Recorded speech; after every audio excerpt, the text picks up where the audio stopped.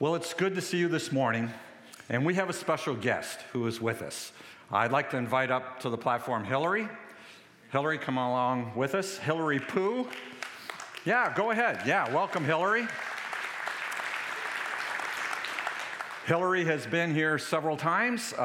He is one of the leading evangelical ministers and leaders in Estonia. And I have had the pleasure to be in Estonia a couple of times and to minister with Hillary and his team. And we actually have had really the vision to be able to send people to Estonia. We sent a team last year, and another team is going this year. And so it's really an honor to have Hillary with us. And I'm going to ask Hillary if you would just take a few minutes and bring us up to date with what is going on with the Christian movement in the country of Estonia. Thank you, Gary. Well, I bring you greetings from Estonia. I'm glad to be back here, and just some pictures. By the way, this is your group a couple of summers ago maybe in Tallinn, and we prayed together. And this is so important for me to build these bridges between US churches and Estonian churches. And we want to reach our people to Jesus, because most of our people don't know Jesus yet, but we believe that we can help them. So I am involved in leadership training, because I strongly believe that if we have good pastors, we have good leadership, youth leaders, then they can train and send out and empower church to do something in our world. And you see some pictures about that. Recently, God has brought me also to Finland. And there is Finnish people, of course, but in Finland there are Karen missionaries, Karen people, and we try to teach them as well. But young people are on our heart and on my heart too, because young people are our future, not only our future, but already present blessing too. So helping them to find the way to better life with Jesus. This is such a great thing to do. And if you now put up your next picture, there is a big youth conference, about 600 young people together, praising the Lord, looking for ways what God is doing in their lives. So, of course, I want to add one more thing, and it's war in Ukraine, what has brought more than 65,000 refugees into Estonia. And that's a big challenge to us, to our churches. We try to help them. We even planted a Ukrainian-speaking church in Tallinn, which is our capital. Church is growing, and through that church we try to find the people who need most help and most support. So thank you for being my partner. Thank you for being partner for Estonian churches. Let's do things together. And anytime you are very welcome to Estonia, by the way. And this is our capital. Yeah. Thank you, Hillary. God bless you. That's wonderful. It is not only a beautiful country, but filled with beautiful people. And yet, Hillary tells me that less than 1% of the people in the entire country of Estonia claim Jesus Christ as their Lord. And so there is much work to do. To begin today, I want to tell you how much I love to read. It started when I was a boy. I read everything I could get my hands on. Now, my family lived in an old farmhouse, and in the bedroom where I resided, there was a deep closet. And at the end of that closet, there were boxes and boxes and boxes of old books. Some of those books were classics. You may remember the names, such as The Last of the Mohicans, or maybe Treasure Island. I was so excited to read that I spent hours just sitting in that closet reading. Some of you would imagine, why in the world wouldn't I come out of that closet and read? I don't know. I just like to sit there and read. But when I was a kid and I was in school, and let's see if I can date some of you here, I was allowed to purchase a paper that came every Friday. It was called The Weekly Reader. Anybody remember that? Yeah, a few of you. Okay, The Weekly Reader. It contained articles. It contained stories. Those stories captured my imagination. And so, as I said, I just read everything. Now, through my years, my love for reading has dramatically expanded and broadened, at least a little bit beyond the Weekly Reader. But my repertoire now contains things like commentaries, car magazines. Some of you know I like to read about cars. Travel logs, spy novels, history, and historical novels. Now, some of the books that I read are informational. Others, I just read them for pure enjoyment. I particularly enjoy reading historical fiction, where there's a mix of true history with some fictional characters and or situations. I find that I'm always drawn to the excitement of the story that culminates with the final chapter, right? In that final chapter, everything is wrapped up. There's a strong conclusion. Sometimes you discover who did it. At other times, the hero wins over evil, and everything is wrapped up in a nice bow. I have to admit that sometimes I wanted to read ahead and go to that final chapter before I had finished, but I know none of you would ever do that in your reading. So, I need you to open up to the book of Acts. And guess what? We're in chapter 28, the final chapter. So as we've arrived here, maybe you're expected to find a stunning conclusion to the journey of the Apostle Paul. Since chapter 9, we have followed his amazing conversion. We followed his travels, some of his travails, on all three of his missionary journeys. Now, you would expect Luke, the writer of Acts, to include not only his imprisonment in Rome, but also his final days as a proclaimer of the gospel message of Jesus. Even though Paul's been the central figure in delivering the gospel, Luke never wants us to forget that the story of Acts, is really about the redeeming work of Jesus Christ on the cross.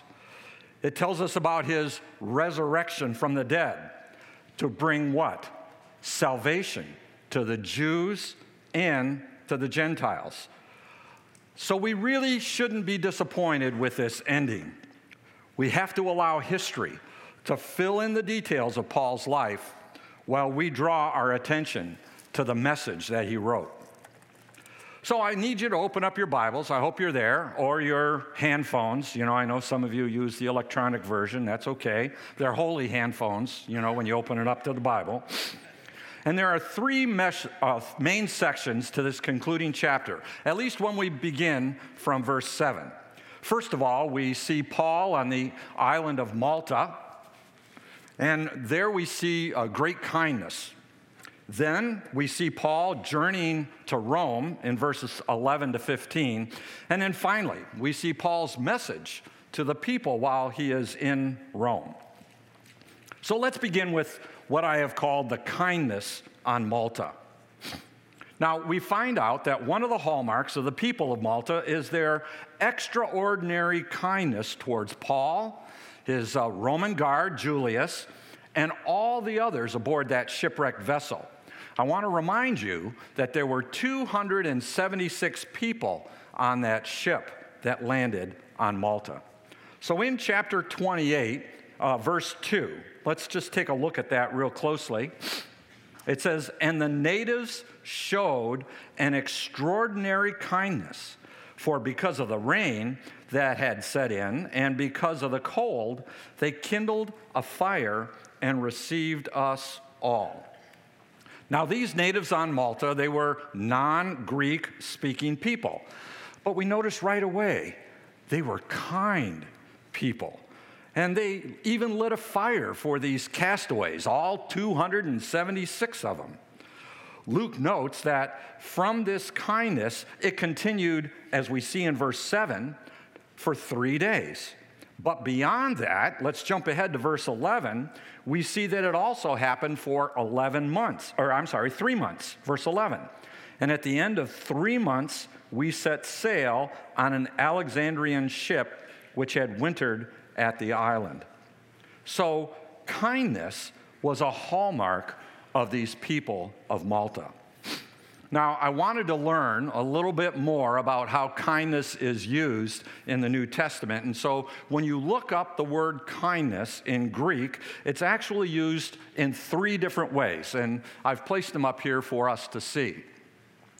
The first word is agathos, and it means to be good, upright, and honorable. This word then that is used defines other people who offer kindly acts towards others. It's used actually more than 100 times in the New Testament. We see it when it's used to describe someone called Dorcas in Acts chapter 9. We read about that many months ago. And then it also describes Barnabas in Acts chapter 11. But that is not the word of kindness that is used here. Secondly, we have another Greek word that's used, and it's called Christotes, and it means moral goodness or integrity. Now, this word is used to describe people who treat others with respect and sincerity. As a matter of fact, this word, Christotes, is the word that is used in Galatians chapter 5 when Paul writes about the fruit of the Spirit. You remember from that passage that one of the fruit of the Spirit is kindness. That's the word that is used there. But what is the word that's used here in Acts chapter 28? Well, it's actually the word philanthropia. Now, I had to chastise Pastor Brian just a little bit last week because he used this word in his preaching, and he said to me, "Don't worry about it, the people won't remember anyway." Well, here we are. The word is philanthropia, and it means love of mankind, benevolence, and generosity. And right away, you can see that this is where we get our word philanthropy. So this is the word to describe kindness here in Acts 28, verse 2. And it's only used one other time in the entire New Testament, and that's in Titus chapter 3, verse 4. So, from Luke's description, we can get a sense of how important kindness actually was to the people of Malta. They must have had a caring spirit for those who were distressed, and they acted out of hearts of generosity as they met many needs.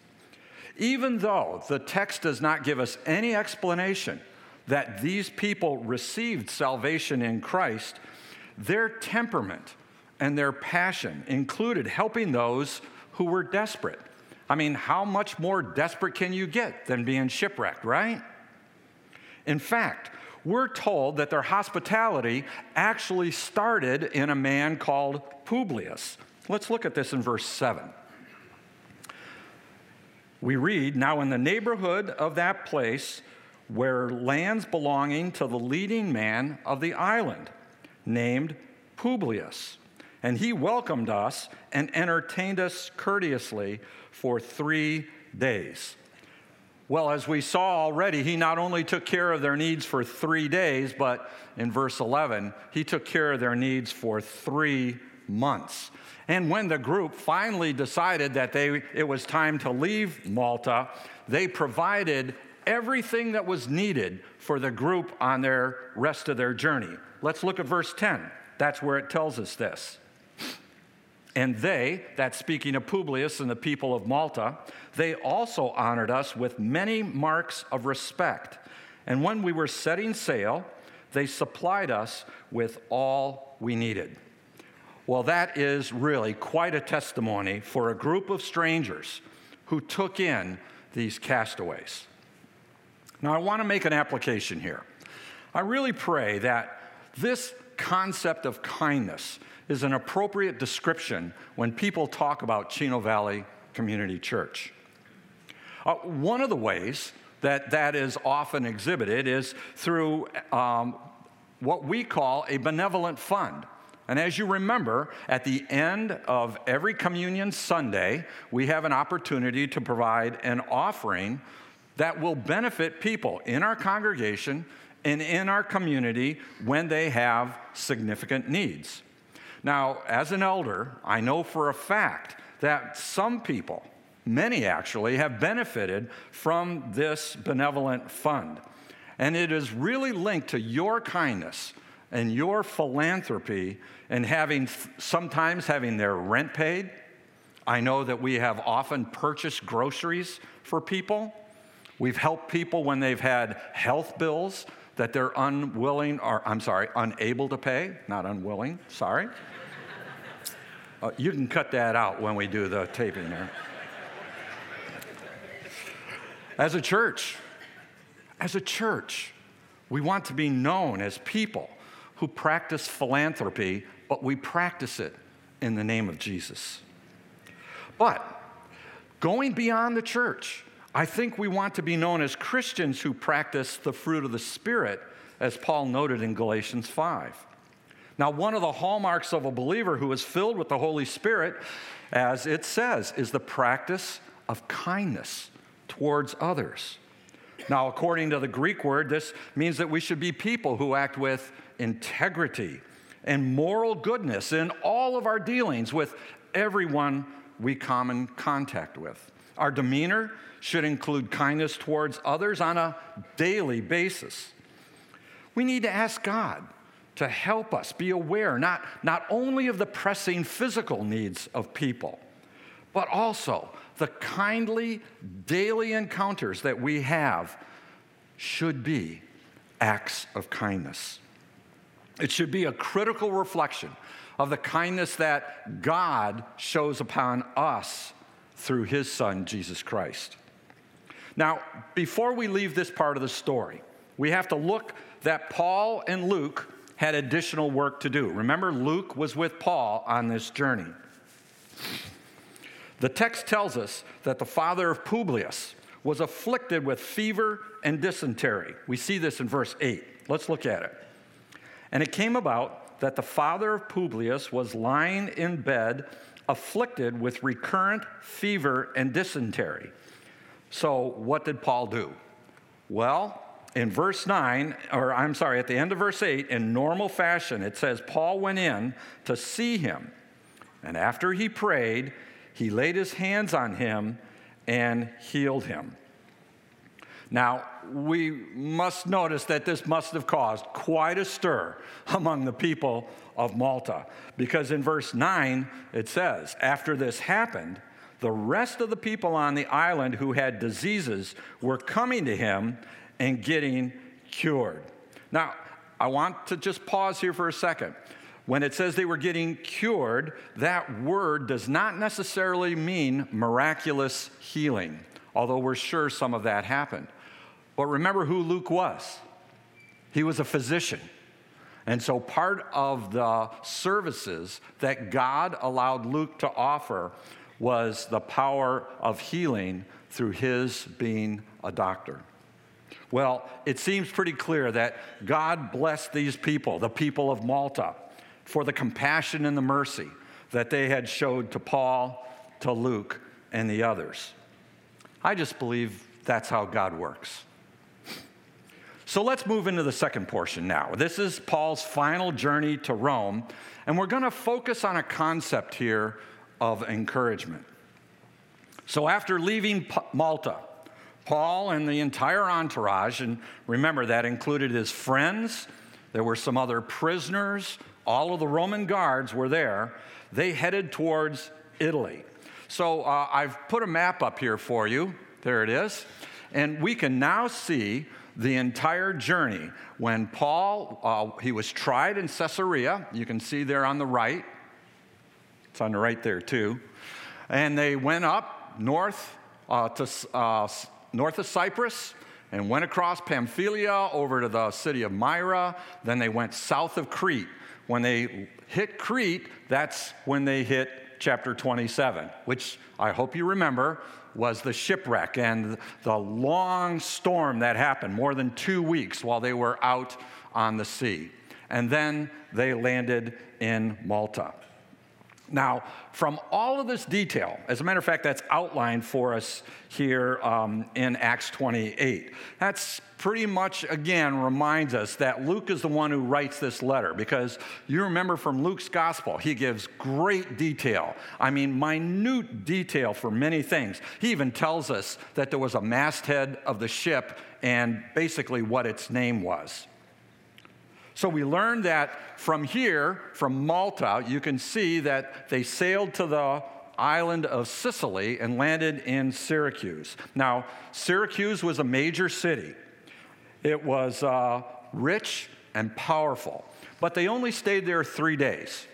It's imagined that Paul and his team were taking on provisions for the final leg of the journey. But Sicily was also a place of a very famous mathematician. His name was Archimedes. Some of you may remember that name from history class or math class. Frankly, I didn't remember it. I had to look it up. But not you. So, from Syracuse, they then sailed to the city of Rhegium. Now, Rhegium, as you can see here from the map, it's at the very tip of what we call the boot of Italy. They then sailed to the city called Puteoli, and Puteoli, which is the modern-day city of Naples. So that ends Paul's perilous journey on the sea, and as we remember from last week, that was indeed a perilous journey. But we need to be reminded as well that it was predicted that Paul and everyone on board that ship would land safely in Italy, and that Paul would one day stand before Caesar. I want to remind you of that, so turn back a page, maybe, in your Bible, to Acts chapter 27, and let's look at verse 24. Actually, let's start in 23. Acts chapter 27, verse 23. Luke writes, "For this very night, an angel of the God to whom I belong and whom I serve stood before me." This is Paul talking to the people. Saying, the angel said, "Do not be afraid, Paul. You must stand before Caesar. And behold, God has granted you all those who are sailing with you." So this came about. It's exactly how the angel of God told the story to Paul. Now, let's learn a little bit about the city of Puteoli, modern-day Naples. It sits about 130 miles away from Rome. So we learn from here that the remainder of this journey that Paul is going to take is going to be accomplished on foot. However, the text tells us that before they left the city, they met some other Christian brothers and lodged with them for 7 days. Let's look at that. It's in verse 14. Luke writes, "There we found some brethren and were invited to stay with them for 7 days, and thus we came to Rome." Now, I ask myself, how did these Christian people know about the Apostle Paul? Well, to get that, we need to go back to Acts chapter 2. So let's go. Let's go back. This is the day of Pentecost. Acts chapter 2, beginning in verse 8. We remember that the feast at Pentecost, many people from around the world came back to Jerusalem and worshiped there. And so in Acts chapter 2, beginning with verse 8, "And how is it that we each hear them in our own language to which we were born?" Now, pause button. This is when the Holy Spirit came upon the apostles and they were speaking in the language that each person there could understand. Well, where did these people come from? Verse 9 begins to tell us. "Parthians and Medes and Elamites and residents of Mesopotamia, Judea and Cappadocia, Pontus and Asia, Phrygia and Pamphylia, Egypt and the districts of Libya around Cyrene. Who next? And visitors from Rome, both Jews and proselytes. So we see that during the time of Pentecost, there were people there who heard the gospel message, who saw the outpouring of the Holy Spirit on the apostles and then on many others. They probably believed in Jesus Christ, and then after the Feast of Pentecost, they went back. They went back to their cities. They went back to their countries, and with them, they took the gospel message. So they must have known not only about the good news of Jesus Christ, but in the ensuing years, they must have learned about Paul's missionary journeys and the establishment of many churches in Asia Minor and in Europe. But other people in Rome had probably read Paul's letter addressed to the Roman Christians. He had written that approximately 3 years before this time, where we are right here in Acts 28. We realize that his deep teaching of spiritual truths found in the book of Romans stands. It stands as a testimony to the importance in the early development and the growing Christian church of the gospel message, with which Paul explains so well there. So let's go back. As Paul and the group moved closer to Rome, they arrived at a place called the Market of Appius and the Three Inns. Let's look at that. We're now back in Acts 28, and we're in verse 15 on our own little travel log here this morning. Verse 15, and the brethren, when they heard about us, came from there as far as the Market of Appius and Three Inns to meet us. And when Paul saw them, he thanked God and took courage. Now, when he says brethren, he's speaking about Christians there, and they had traveled from Rome to this place called the Market of Appius and the Three Inns. It's about 43 miles one way from Rome to this site. And what they did, they came to greet the Apostle Paul. Now, I want to linger for just a moment on the sweetness of Christian fellowship. When the Roman Christians learned that Paul was nearly to Rome, they walked this long distance to be the first to welcome him. Even though he was under arrest, God allowed this fellowship to encourage the Apostle Paul. As a matter of fact, we see that at the end of verse 15, where it says, he, that's Paul, thanked God and took courage. Now, the Greek word for took courage is the word tharsos, and it means to gain courage or to gain confidence. In the Bible, it's used only here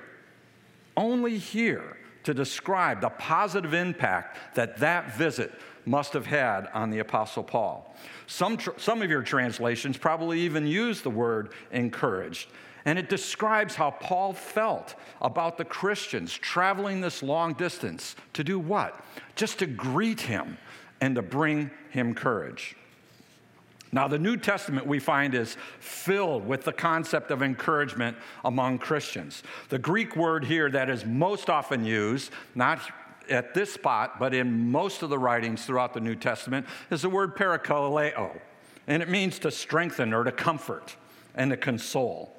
So Paul writes of this many times in his letters, and frankly, I wanted to show you some of those this morning. The first one comes from Colossians 4:8. And Paul says, I have sent, and the person that he sent to the churches at Colossae was Tychicus. And he says, I have sent him to you for this very purpose, that you may know about our circumstances, that's news of the day, but that he may encourage your hearts. And again, in 1 Thessalonians chapter 3, verse 2, Paul sends Timothy, our brother, and God's fellow worker in the gospel of Christ, to do what? To strengthen and encourage you for the benefit of your faith. And also, in Titus chapter 2, Paul writes, so that the older women may encourage the young women to love their husbands and to love their children. You see, encouragement is something that Paul practiced often as he spread the gospel, and yet he encouraged other people to practice the concept of encouragement. I believe it's another hallmark of believers that expresses the love, compassion, and mercy that Jesus showed to those people who were in need. Not only are we called to be people who are kind, but we're also called to be encouragers. So again, I ask myself the question, what does this look like? What does this look like in our lives today? So I did a little digging, and in the book of Hebrews, we find that the writer said these things. He says, but encourage one another day after day. Has a continuity to it, doesn't it? Lest any one of you be hardened by the deceitfulness of sin. And again in Hebrews chapter 10, verse 24, and let us consider how to stimulate one another to love and good deeds. So one way that the writer of Hebrews tells us that we can encourage other people is to help those people who may be led astray by sin. Now, from this, we can deduce that it is true that there are some people who are stronger in their faith than others. Now, this is not a boastful, not a prideful thing, but perhaps through years of experience, it teaches us how to live faithfully and righteously. And with that knowledge and that experience, we can assist others in their Christian walk by inspiring and reassuring them of the many promises of God. By sharing our personal triumphs, and even some of our failures, it can embolden other believers to walk by faith and not by sight. But the writer of Hebrews also says that we can encourage others to perform good deeds and express genuine love to the rest of the world around us. These attributes, I believe, are desperately needed today. And I believe that as Christians, by being encouragers of other Christians, that we can fulfill Christ's command to be salt and light in this world. But being an encourager of others takes intentionality. It's a favorite word of mine. I use it often. You see, because I know it's so easy to go about my everyday business, not paying attention to the needs of other people, whether great or small. Sometimes I forget that I am to be an encourager. So I'm encouraging, I'm exhorting each of us that we must take that step forward to encourage other people. At times, we need to be vulnerable. We need to share about some of our own struggles and failures. But like the example that we see in Acts 28, your actions may be just the encouragement someone needs to do great things for the kingdom of God. Well, finally, I know that's a word every one of you love to hear. Finally, we're going to lead with Paul's message to the Jews at Rome. And this is all about evangelism. When he finally arrives at Rome, here we are back in our travelogue, he's allowed to, it says from the word, stay by himself. It generally indicates that Paul lived in a rented house. However, we can't forget that he was still a prisoner. And let's look at Acts 28, verse 16. It says, and when we entered Rome, Paul was allowed to stay by himself with the soldier who was guarding him. Well, that reminds me that Paul was actually chained to this soldier. Usually he was chained at the wrist, and the Roman soldier used to change their session with Paul about every 4 hours. So think about the conversations that these soldiers heard while they were chained at the wrist to the Apostle Paul day after day after day.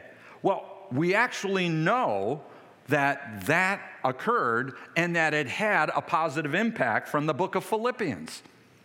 In the book of Philippians, chapter 1, verse 12, Paul writes that the gospel was, and here's a direct quote, the gospel was well known throughout the whole Praetorian Guard. How did that happen?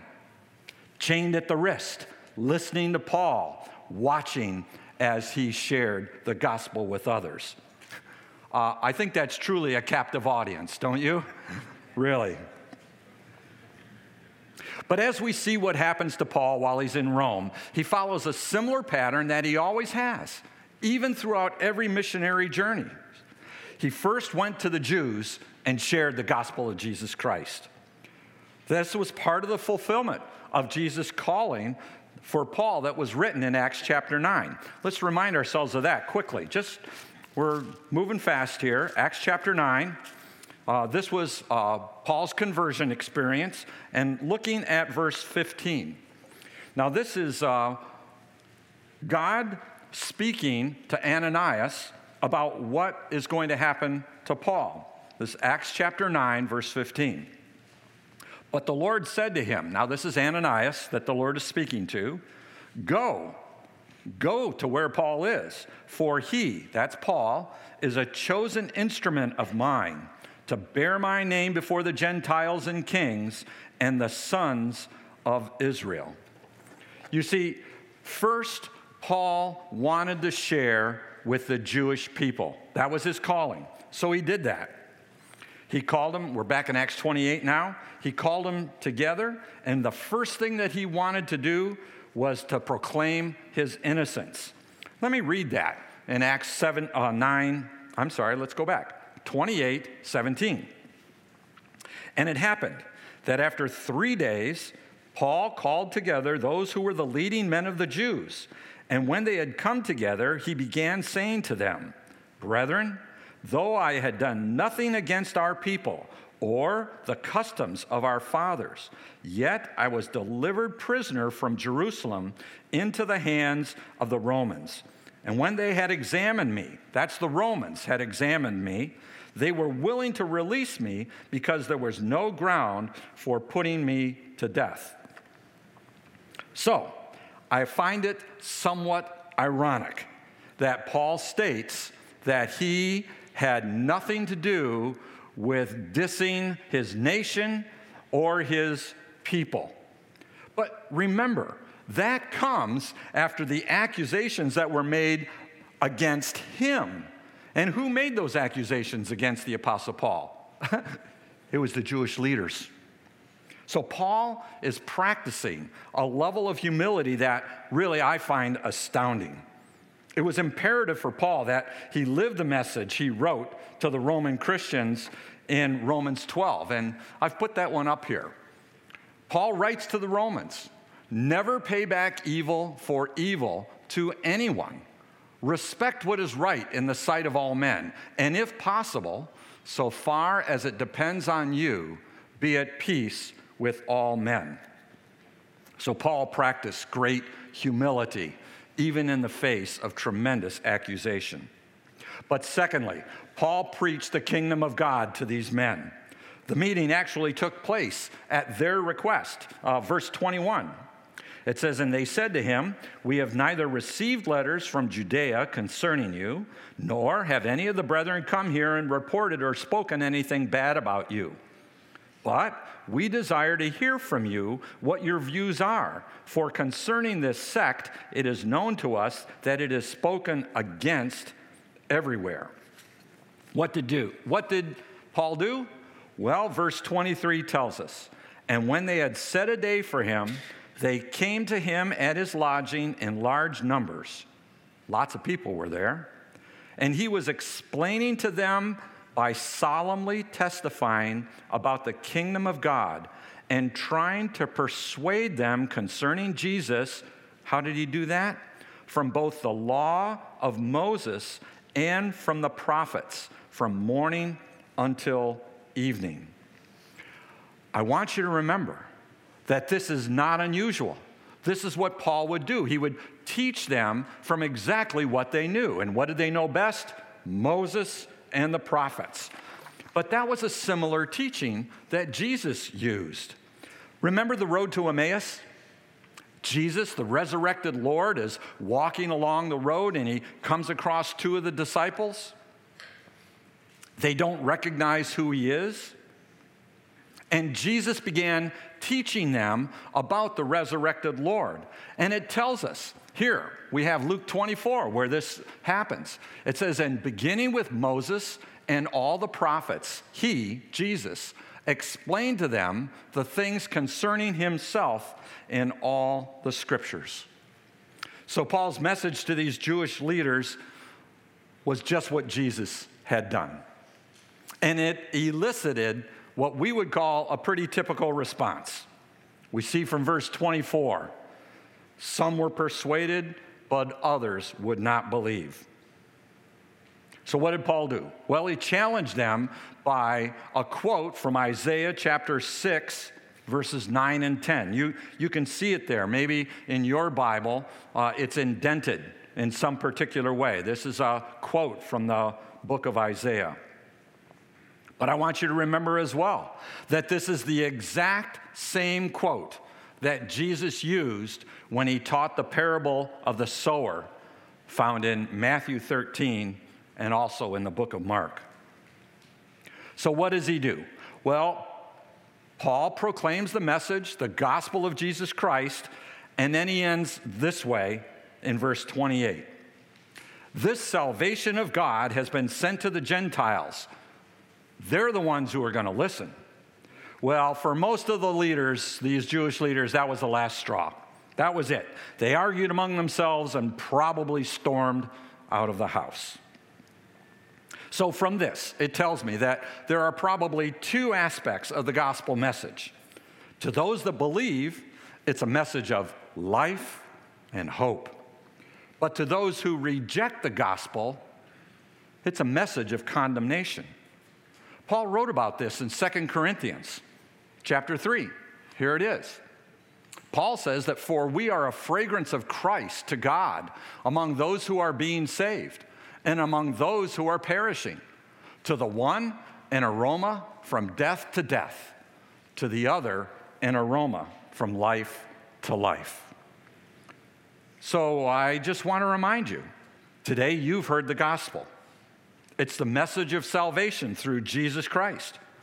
He is the one who died to pay the penalty for your sins. But we also know that he rose in triumph over sin so that you and I might have eternal life if we believe on him. Now, if you have not yet made that decision to accept Jesus as your Savior, don't respond like some of these Jewish leaders did and reject that message. Take the step today. Ask Jesus to become your Savior. I can promise you, he will not disappoint. Well, finally, in this epilogue, Luke provides us with a brief ending. He tells us that the Apostle Paul spent 2 more years in custody in Rome, but his preaching and his teaching was not hindered. He boldly proclaimed Jesus as Lord to all who would listen. So let's understand it. The book of Acts is not completed yet. It doesn't end with this final chapter. Now, we know from tradition that Paul was executed by Nero approximately 6 years after this last chapter. So you might be a little bit disappointed. Why doesn't Luke tell us? I mean, after all, he gave us all of the details of these journeys. Well, this is where we have to remember that the book of Acts wasn't written by Paul or about Paul. Although we understand, as I said before, that he's the central character, the story is actually about Jesus. It's about the establishment of his church.